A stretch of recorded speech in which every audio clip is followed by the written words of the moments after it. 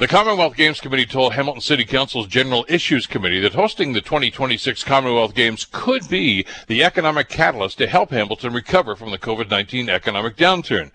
I think the reworked bid is worthy of further discussion and exploration. Now, to be sure, it is a scaled-down version of the Games, but that also reduces the potential costs. And I got to think that restaurants and hotels who have suffered immensely from the COVID shutdown would welcome an influx of international athletes and staff, if even just for a 2-week period. The Commonwealth Group also restated that the Games would be held within existing facilities for the most part, with the possible exception of a long overdue pool facility for the city and for McMaster. After all, the existing pool, Jimmy Thompson Pool, was built in 1930 for the original Games.